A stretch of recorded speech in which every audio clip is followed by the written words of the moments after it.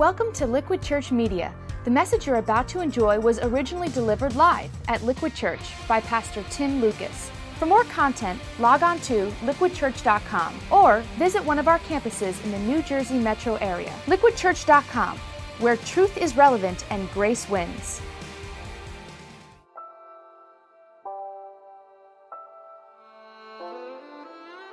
We'll all have a moment where we're faced with a decision to make if we want to risk everything and to jump and to live fully. And once we do, that journey and that spiral will actually teach us more about ourselves than we would have ever known if we'd played it safe. As women, when we take on all these roles and all these responsibilities, we lose sight of what makes us uniquely us.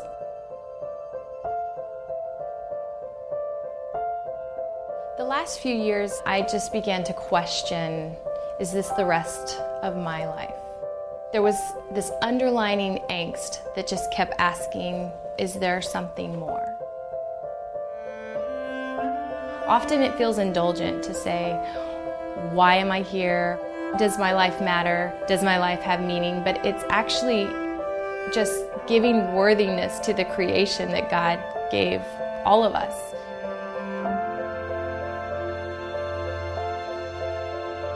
We look in the mirror and we wonder, have we missed this? Do we have calling in our own lives? Will we find it? Is it really there? But we'll never know. We'll never really see the fullness of what God intended if we stay safe. Because we all need a free fall to teach us how to fly.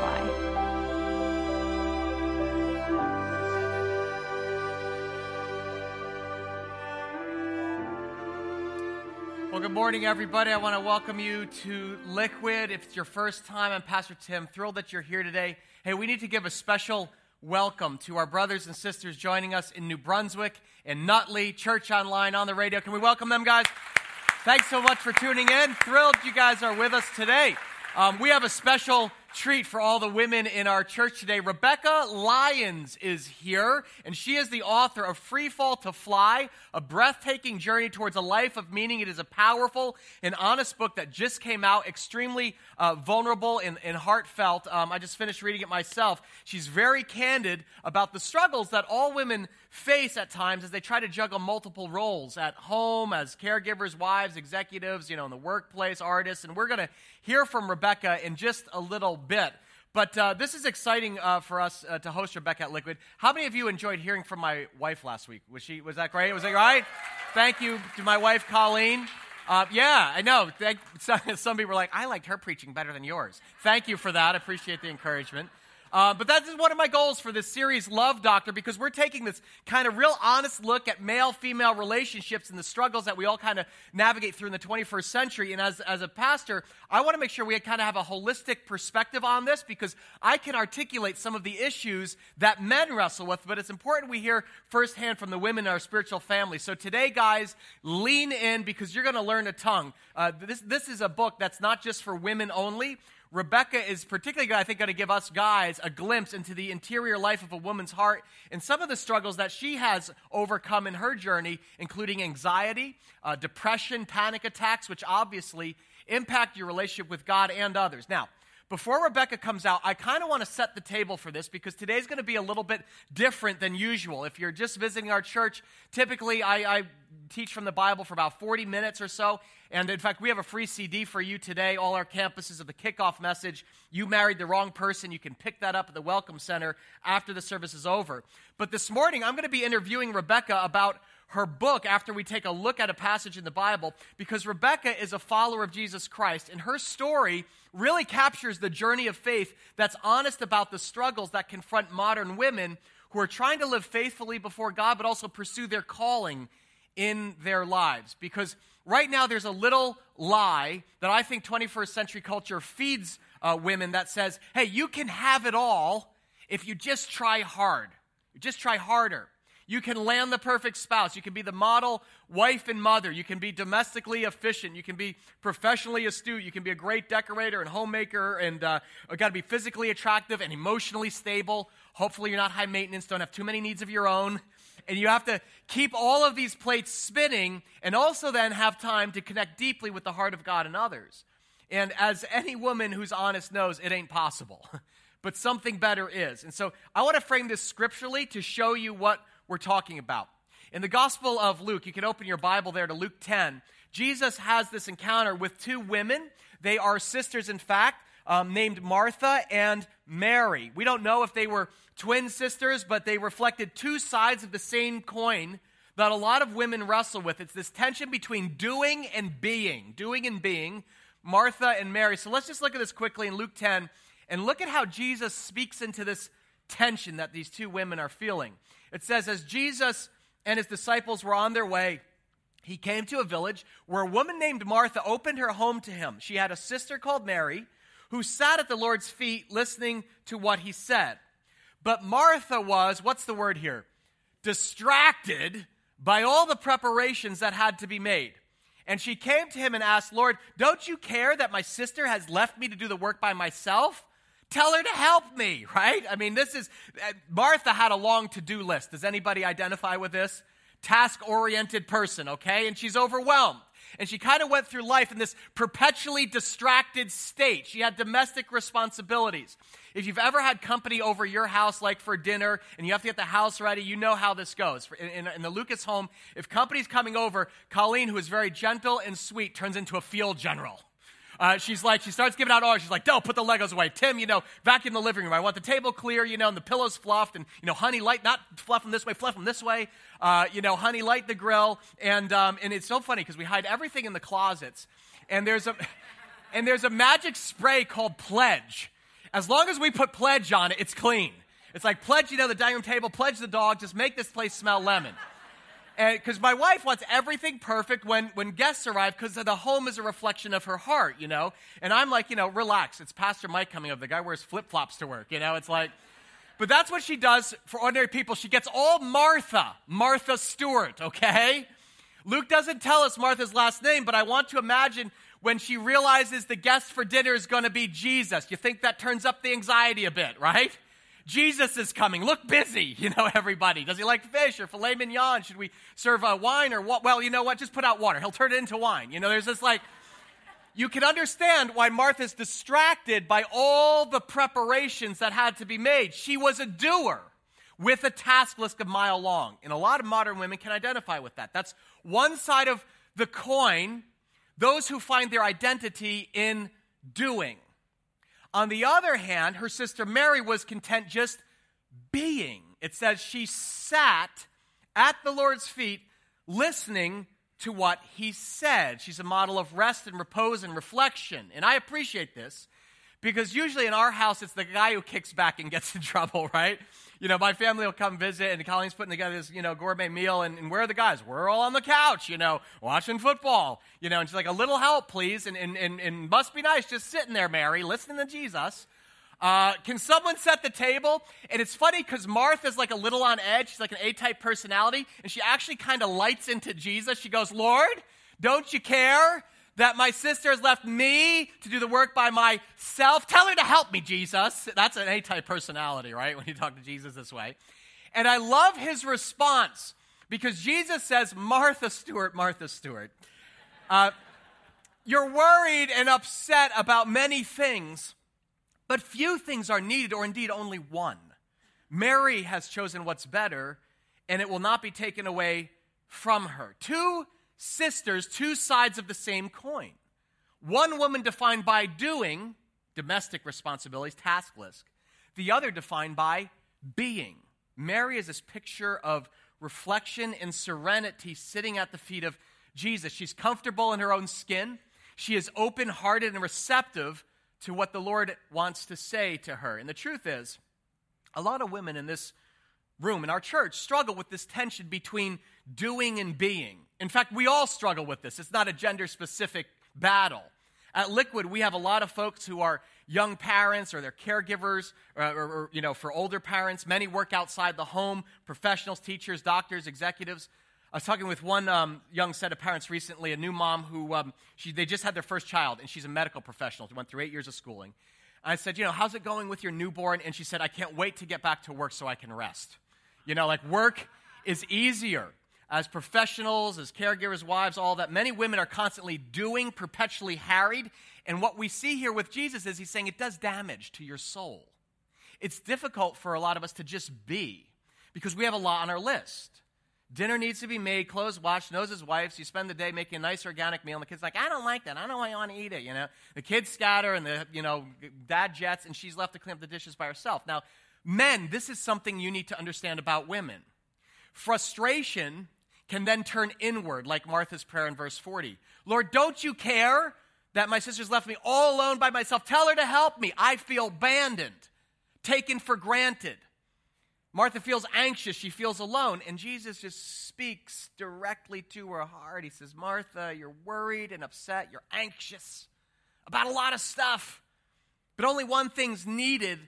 Your sister Mary's chosen what's better and it won't be taken from her.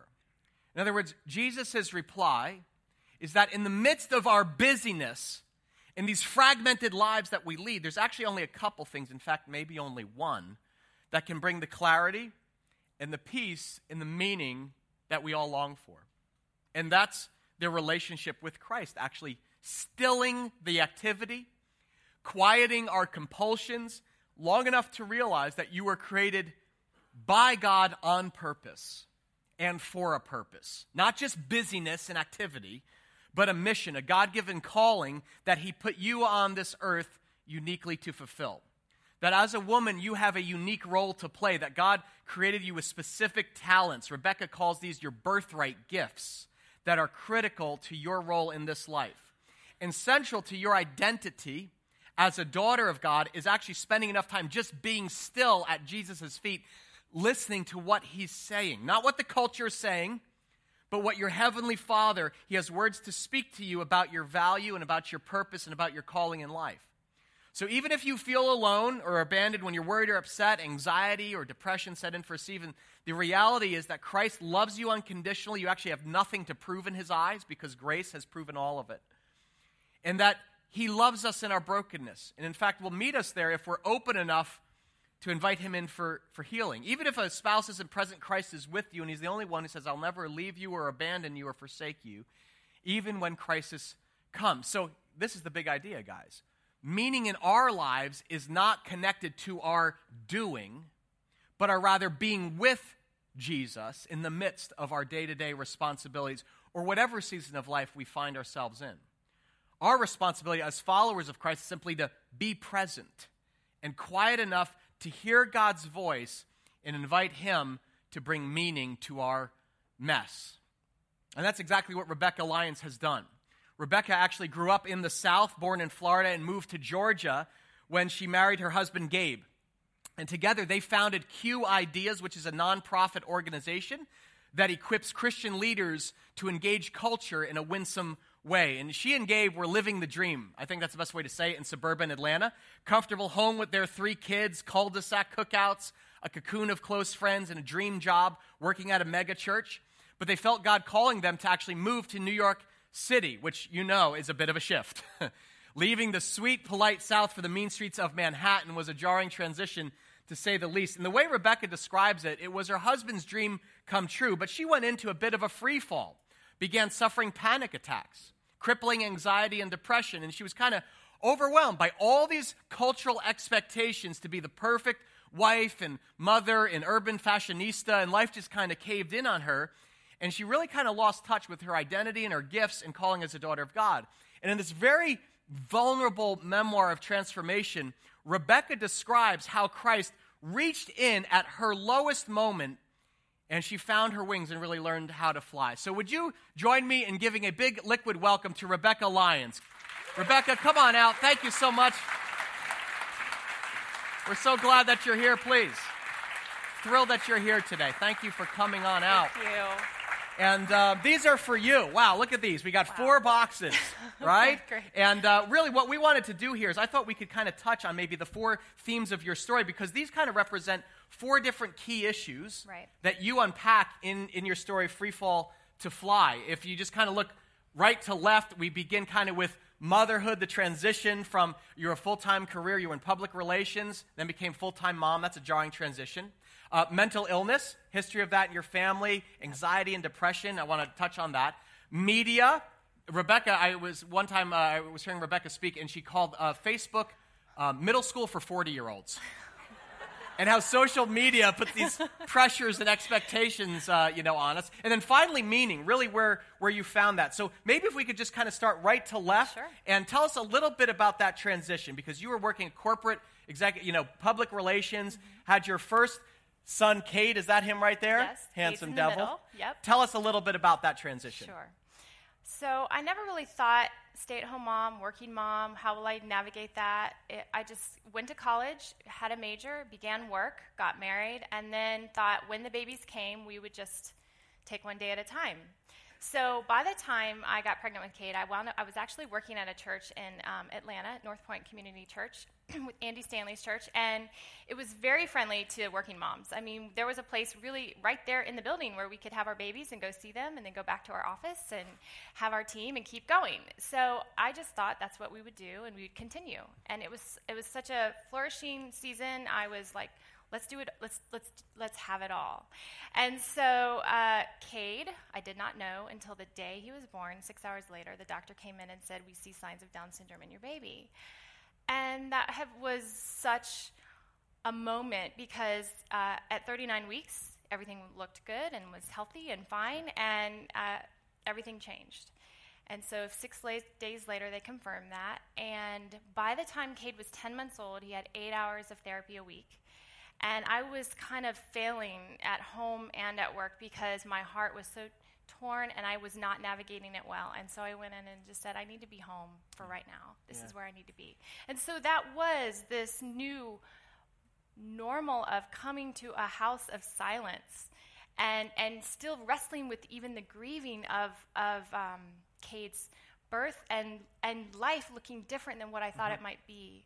Yeah. And so that was kind of the beginning of a free fall about 12 years ago, I guess. You describe this, you tell the story about crossing Park Avenue with your 3 children. You guys know from Manhattan, Park Avenue, right? Like 6-lane highway, meet in the middle. And it's a funny story because in the middle of crossing it, Cade decides he doesn't want to go and kind of went boneless. He did. And he laid down on Park Avenue. He literally laid flat in the middle of 6 lanes of traffic. And I was laughing as I read the story, but it was I know. It wasn't funny at the time. That was a real crisis moment for you. Well, in the book, we'd only been there, I guess I'm writing about it, we'd only been there about 2 weeks. And there were people that had invited us to this playground. I'm like, friends, kids, we might make some friends. And so I was like, Cade, we're going this way today. And this was Friday. After every day prior that week, we had gone back home for lunch after this morning camp. And so he was not having it. He likes order. He likes familiarity. He likes to control like what he knows. And this city was enough newness that he's like, no. I know on every day this week we've gone back home for lunch, but this day we were going the opposite direction to Central Park. And he wasn't going to do it. And my kids had already crossed, and he's in the middle, and he just laid down flat while taxis. Yes, everyone's just kind of watching like the lights, like the crosswalk going down. And he at this point he's about 90 pounds. No amount of like picking up dead weight is going to help this thing move along. Right. And I was, it became a spectacle, I have to say. And finally, I was able to drag him to the median where we just kind of lived there. And it was really a metaphor for my life, where my family was crossing and they were starting this new season in a new place and a new journey. And Cade and I were resisting. Yeah. He was really representing how I was feeling. And as he was afraid of this new season and crossing to this new venture, so was I. And so that was early on in the book, this revelation that I was a lot like my son. I didn't want to do something that was new and unknown and scary. And so it really began this kind of free fall, if you will, of introspection and seeing what have we just done. Yeah, I really appreciate your writing. I want to read you a quote that I pulled out of this, Rebecca, that I thought was illuminating. I think a lot of women will identify this. you kept notebooks chock full of lists. Listen to this, see if you can identify. Oh, the lists. They turned into volumes. Wash hair, mail Christmas photos, try Zumba, make pantry look pretty. Each item I added made me feel as though I had a purpose. The longer the list, the greater the purpose. I became a rote, hollow version of my once creative self. Success was measured by accomplishments each day. I went through mental gymnastics in bed each night, compulsively adding new things to my list. And this is what was fascinating. Tasking was my way of healing, but it was a lie.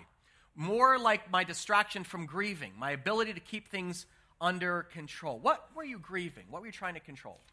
Well, I think many of us use distraction just to avoid pain. So we can go years, we can go decades just avoiding wounds or having tough conversations, and it's just the distraction and the busyness that keeps us from healing. Yeah. And so for me, I think what I was grieving initially was the birth of Cade, my entree to motherhood looking different than I had imagined, trying to be the best that I could for him, giving him all the tools and resources I had. But at 26, I was very green at motherhood. I mean, like any new mother, you're just trying to figure it out. And I did grow up in an environment that really was very, it was Martha-driven. Yeah. I mean, there was worth that was associated with what we could do and what we could perform. And I call this performance-based acceptance, where even growing up, like the more I would do, the more that would like give me kind of accolation or some sort of sense of worth. And all of a sudden I realized Cade's looking at me with eyes that say, are you going to love me for me and not by what I can do and what milestones I can meet so that you think you're a good mom? It's like all of a sudden motherhood taught me in the moment of Cade's his first moments of life, it just turned performance on its head. It said, no, this is what unconditional love looks like. It's not about what we do. It's about who we are. Yeah.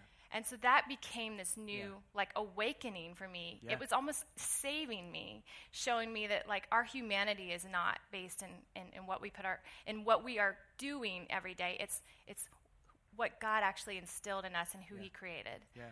There's an interesting infographic. I don't know if the media team, we can put this up. We found this was in Forbes magazine. They calculated what is a stay-at-home mom worth. They said on average, a stay-at-home moms juggle about 95 hours of work a week. And if you look at it, they just calculated it from, cook, daycare teacher, van driver, psychologist. I appreciate that. And they said if you took that with all the overtime, it would equate to a total salary of about $113,000. That's incredible. Do you think our culture undervalues motherhood? Well, I love that they say van driver. It's like the designated mom car, right? Right. Which is funny because we did bring our minivan to Manhattan, which is a joke in itself. You don't see that very often. Right.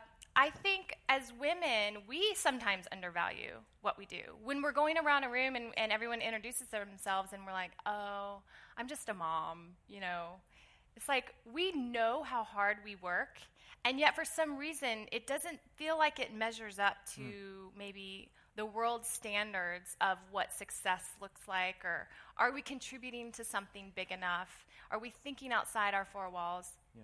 And I think that's disappointing because we somehow feel like because there's not always a value placed on this, we in turn don't always feel a value placed on this. And especially if it's connected to a way that while we're doing and serving and loving and giving wholeheartedly, there still might be something over here that's being untapped. Yeah. And with that comes this sense of unrest and disappointment. Yeah. Let's move on to the second box there, mental illness, because the pressure cooker of New York surfaced some fears and had a physical impact on you. You actually began having panic attacks in elevators, subways, and in planes. And I really appreciate it. I want to thank you for your candor in the book, because I think in a lot of ways, anxiety sometimes is like the scarlet A in some Christian circles. Mm-hmm. Like we can't talk about that because if you have Jesus, you should have perfect peace, and what's wrong with you. But this was very real for you. Tell me a little bit about what was the cause in your mind. Well, in Atlanta, I don't know if people are anxious in Atlanta, but we didn't talk about it as much down there. And maybe because I wasn't suffering from it, it just wasn't on like the cusp of conversation. But in New York or in Jersey, in the North, it seems to be kind of like more prevalent. And maybe we've just found each other because now being into this conversation and really having lived it for a couple years, understanding that 1 in 4 women are on anti-anxiety or antidepressants, like medication right now. And that means 26% of us, almost one in all of our families, if we're not struggling from it, we know and love someone who is. And that might even just be nothing more than an ebb and flow. The longest of winters would definitely get to me being a Florida girl. Or just the underlining hum that says, am I contributing to something that really is worthwhile? Am I living the life that wants to live in me? Because often my days looked a lot like Target returns and Chick-fil-A play dates and, lots and lots of laundry. And yet I think we're stirred because our Creator says, hey, I have quite an imagination for you. Are you going to step aside? Are you going to let go of the life that you control and let me lead in that? You mentioned that statistic. That's a really alarming trend. 1 in 4 women. Number of factors could be, overprescription, increased awareness. But for you, you tied it really to a deeper, almost missing sense of calling in your life. Tell us about that. Well, as I was going through it went for a long time, and I know there's probably people out here who have struggled with this for years. And so I don't claim to be a doctor and understand how and when this begins and when it ends. But as I was journeying through this, I became aware of the work of Viktor Frankl, and he wrote Man's Search for Meaning. He's a Holocaust survivor. He really, in the 50s and 60s, he writes about the beauty of suffering. And his premise basically says that the root of anxiety is unfulfilled responsibility. And when I heard that for the first time, it was like, whoa. Is there an angst? Is there a tension? Because I know that there's something that God's given and put in me, and there's a burden that he's even put in my midst, and I can't quite reach it. Often we talk about God's will for our life, and it feels this abstract job description that maybe will descend on our heads if we're lucky. But it's only for certain people who really have figured it out, and we just might not know.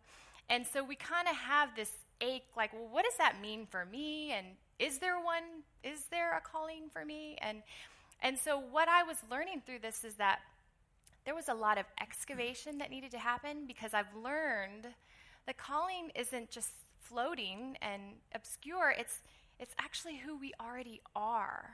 It's like uncovering the birthright gifts that God's put in us and living the life and the family that he's had us be born into, and bearing wounds and pain and the arc of joy and sorrow. All of a sudden those unlock burdens, and those two things come together and calling emerges. But I didn't know that in the middle of it. It was just kind of this tension that goes, am I getting towards what God might imagine? Am I walking in that? And when I wasn't, and it didn't make sense, I think anxiety really was kind of at the root of all of that. You mentioned how your father, really struggled, particularly in his later years, with mental illness. And so one of your fears was numbing out. Let me read this quote. You said, whether or not we take medication, we all find ways to numb out when we're pressured and stressed. The extra glass of wine each evening, the nightly ritual of a sleep aid, hours of zoning out through reality television or social media. I don't know what you're talking about. Can't relate at all. Perhaps you've been in numbing mode so long, you don't allow yourself to feel anymore.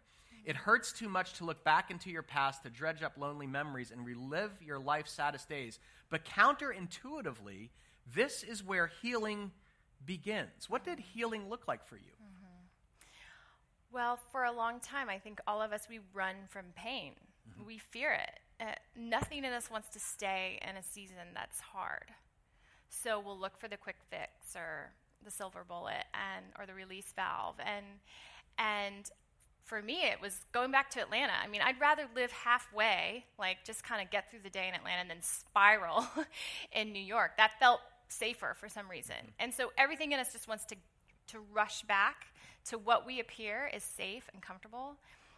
And so over a season of months, it was January, February, the longest moment of winter, maybe the shortest day. I was in Central Park, and I was just wrestling with God, and I said, why? Why is there rescue sometimes and there's not? Like, how long will we bear this, and what will that look like? And as audibly as I could imagine, I don't hear God, but he said, stay. And I was like, stay? What does that even mean? And he said, stay in the free fall, for only there will you find rescue. And I thought, so I'm going to stay in a place that's unknown, that's tense, that I feel ill-equipped for, because only there was God actually working something out and letting some of these wounds actually surface and letting me confess my fears and my failings and all of a sudden surrender and saying, I need you. I don't want to live a life any longer that I've ordered or that I've buttoned up that looks shiny and pretty. No, I want to cast that aside. I want you to come in and deliver me from all of this. And you take me to what does a life of surrender actually look like? I don't know what tomorrow or next week or next month or next year holds. I want you to drive this for me, because whatever I've created just pales. It pales in comparison to that. Yeah. I like how you identified that social media, is a place to hide. It's a place kind of escapist. Facebook is middle school for 40-year-olds. Let me read this quote and get your thoughts. You said, the technological creations, while interesting for everyone else, have the opposite effect on us. Instead of confirming our worth, they only add to the pressure to perform and strive. When I create a bliss-filled Pinterest fantasy, for example, it may send me to a dreamy place just for a moment, but then I'm reminded that my closet and my decor is already outdated according to the latest trends. So off I go to spend, to update, to consume, and the experience is worsened on those late nights when I need a mental break and find myself watching and observing, wondering if everyone else is living a better story than I am. Social media, it causes these pressures and expectations. Well, we're already outdated. I mean, the minute we buy something from the store. I mean, I didn't realize this till moving to New York that the retail calendar changes every 6 weeks or something. It's insane. So if you actually wait until it's warm enough to wear sandals, you'll get them like half off. It's because everything's just always perpetuating this newer, latest. And so I think it's crazy to think that, hey, if we redecorate this room or we buy this new outfit, that means we're living a better life. No, we're just chasing this fantasy that says, if I continue to consume and manipulate this veneer, that's this external thing, then I will look like I have it all together, that I'm fine. And social media just continues to perpetuate that, because we put images up and I think it's fun to keep up with friends from a distance and to have this point of connection watching my friends' kids grow back in Atlanta. I mean, it's been great for things like that. It's been great. Obviously, women that have read the book are sending me messages on Facebook all the time where they're just bearing their heart, and it's so moving and so powerful, and I'm so grateful. So I'm not throwing out social media like it's just not helpful at all, but I think we need to expect what it can do. It's just a medium that lets us connect, but it's not going to do life with us. It's not going to sit across the table over coffee and cry and say, here's where I really am. Only those in our midst are the ones that can do that, that know the struggles that are hidden, and that can read body language, and that are in our lives often enough to go, something's not right. Are you okay? And staying there and checking in, especially for those who struggle with anxiety or depression. We can isolate ourselves all day long, and you're never gonna be aware of that on social media. It's got to be in our proximate community who are staying put. I love the power of community that N.T. Wright talks about. It's permanence and proximity. And intimacy. Those are the things that are who you're going to do life with and how you're going to be known. Yeah. I've often looked sometimes at my friends' Facebook feeds, and I thought, if my life were that good and exotic, I wouldn't have time for Facebook. If it was really that good. What's some quick advice you could give to men and women who are looking to, balance social media in a healthy way that doesn't, kind of we're projecting a certain image or this disconnect, or kind of inflame our consumeristic impulses? I think just like stay in contact with the ones that you really do know, and reach out, and I think and also just knowing when to take a Sabbath from it and not even engage it at all. I think and those in your midst will tell you. I mean, Gabe's a good little reality accountability partner for me. He's like, your phone is a part of your arm right now. Right. It's this extension. And then we wonder why our kids are so wired for technology. Of course, like they're growing up in a generation that's completely different than what we knew. Yeah. And so I'm modeling for them when they're talking to me and I'm looking down at my phone by not making eye contact. I'm modeling that they're not as important as what I'm reading by some stranger that I don't even know, probably. And yet we need to be setting the stage for what our kids see as intimacy. Because now I'm seeing 10 kids lined up on a couch all on their phones. And they're like texting the person they're sitting next to. It's just a phenomenon. It's like, but wait, they're right here. Just say hello. So I think we have to reframe this conversation in the church of what thoughtful adoption of technology looks like. The big idea of your book is that your free fall eventually led to freedom, to really discovering the meaning and purpose of your life as God's designed it. So to bring it full circle, you kind of started out like Manic Martha, but then after this season of reflection, you kind of had the breakthrough of Mary, where you really heard Jesus speaking to you about the one thing that your life is designed for. How did that breakthrough happen? It happened in a moment of rescue. At the end of 2011, we have a group of friends who go around the table. It's always like a New Year's Eve tradition where we say, define your year in a word. And so I said rescue. And it almost just rolled off like without a thought. And they're like, okay, we've walked this with you, but unpack that. And I said, for the first time in the 30 years I've called a Christian, I've really known what God's rescue means and what that feels like.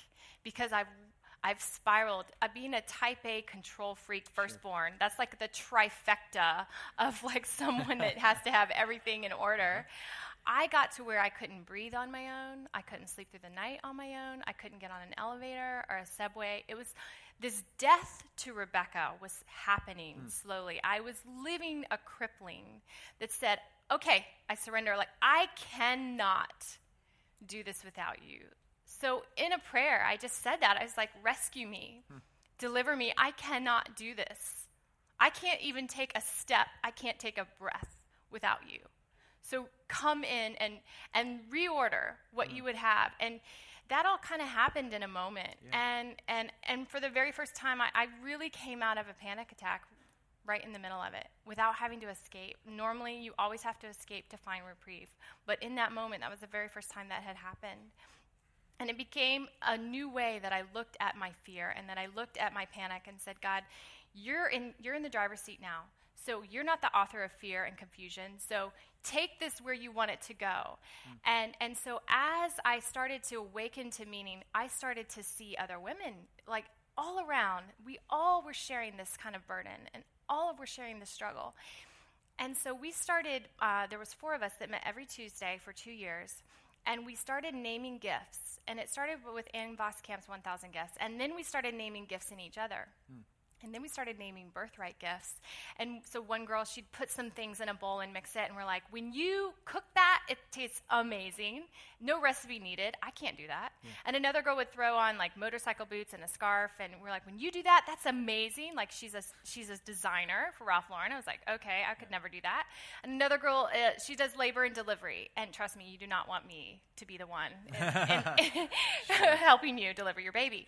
And they said to me, Rebecca, when you put words together, it kind of sounds poetic. And I was like, I'd never heard that before. And here we all are in our mid to late 30s having these conversations for the very first time. And with that, I really sensed the Spirit was just within our midst saying, I want to awaken you, remind you of what I imagined when I knit you in your mother's womb. And how over time we just take on this responsibility and pressure to provide and to kind of go for the major that our peers are going for or what our parents might think we should do, and yet not really listening to God, like, what would you have that looks different than everybody else? Because your imagination is that big that all of us could have very unique birthright gifts. So that was the first part of meaning. But the second part is even more difficult. And that's naming our burdens, because that is defined when we go back and look at our life from the very beginning. And Anne Lamott writes in Bird by Bird, Signs of Writing in Life. It's a great book, but she says, write your life story from your earliest memory. And the first time I heard that, I was like, oh, that's a huge assignment. But what it started to do when I did that was unlock a lot of things like highs and lows, things that shaped my belief about myself, things that shaped my view of God.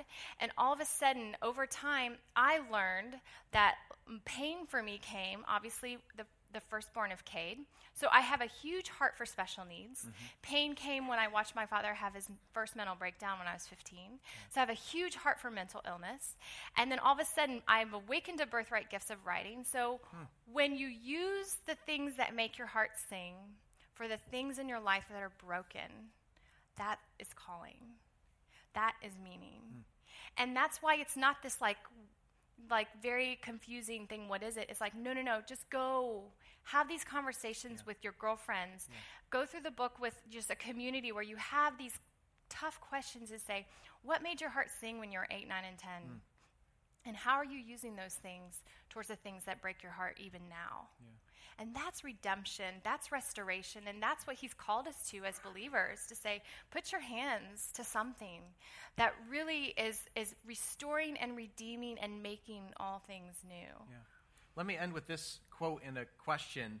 You said, the journey towards meaning begins when we unearth our gifts, our birthright gifts. What are those unique talents and gifts that were knit together in my mother's womb, those natural bents that expressed themselves when I was young as a grasshopper and lasted as long as they could until getting squashed? I think both men and women identify with that life pickpockets us at times of those childhood passions and birthright gifts that God has bestowed on us. So here's my question for the men here. How can we help the women in our lives, uncover and kind of reclaim those buried talents and passions that have been planted inside of her? How did your husband, Gabe, support you in the journey? It begins by just giving space for it. It's not something you can fix. I know how men love to fix things. We are fixers. And it's not something that women need to feel like, oh, great, now I get to go figure out my calling too. Thanks, Rebecca. Like, I've got enough to deal with right now. Sure. But calling should actually inform everything that we do. It doesn't change who you are day to day. It just changes your posture, where you actually know with intentionality what you say yes to and what you say no to, because you want to live in the place that makes your heart sing. Like, you want to extend yourself and volunteer or work or give of your time with gifts, because it doesn't feel like work at that point. It feels like a passion and something you love. And you want to do that for the good of others. Like, you want to help others and be someone who advocates on behalf of those that can't. So I think for men, it really just begins with giving your wife space to say, hey, get away, have a night a week, whatever that looks like, because you just can't have these kind of conversations when you're busy with your lists and, being Martha and just trying to juggle. You'll just stay distracted and you'll stay busy and you'll have this same conversation year after year after year. But when we stop and we just put all that to the side and say, no, this is the year where I really want to awaken. I want to rediscover what God might want for me. And it's not going to come just like a bolt of lightning. It's going to take time. I've heard that this journey sometimes takes 18 to 24 months. Like, when you're really pursuing it, when you're really just getting with community and carving out time and space and hearing from God and reading lots of different sources. And I'll give you guys some other sources down, you can put on your website or something. But I went through a lot of books that just helped cultivate this conversation. And so I think that's really where it kind of begins. Well, we are running out of time, and we've been so blessed by your visit. Can we thank Rebecca for joining us today? Thank you so much for being with us. And today is a special day. It is actually Rebecca's birthday. And so we have a special little gift for you. We want to thank you that you'd come and share your day with us. So happy birthday. Since I have been married 15 years, so I know better than to ask what number this is. Yeah. But happy birthday to you. Probably the best present that you can give is really this book. Buy one for your sister, your wife, your mother, whomever. Ladies, buy one for yourself. Pass one on to your friend because it's an important message, and we want to get out there because I really think it demonstrates what an authentic journey of faith looks like. So let me pray for you, and then we'll dismiss, and you can pick up a copy in the lobby. Father, we're grateful so much. We thank you for Jesus. We thank you for your Son who actually charges our days with meaning, that none of this is random, that we don't live a life of just busyness and tasks and then we die, but actually we've been placed on the earth for a specific purpose, for a calling that you uniquely imprinted on us in our mother's womb. Lord, I thank you for Rebecca and just for the gifts that you've placed in her, in this message that you've put on her heart, and is now blessing our church and the Church of Jesus at large. We pray that this would be something that inspires many, both women and men, Lord, to more deeply pursue and look into that calling and that sense of purpose that you have placed us on this earth for. We ask that all of it would bring glory to Jesus, and Father, we just thank you for being part of your family as sons and daughters of God. We ask that in Jesus' name. And all God's people said together, Amen.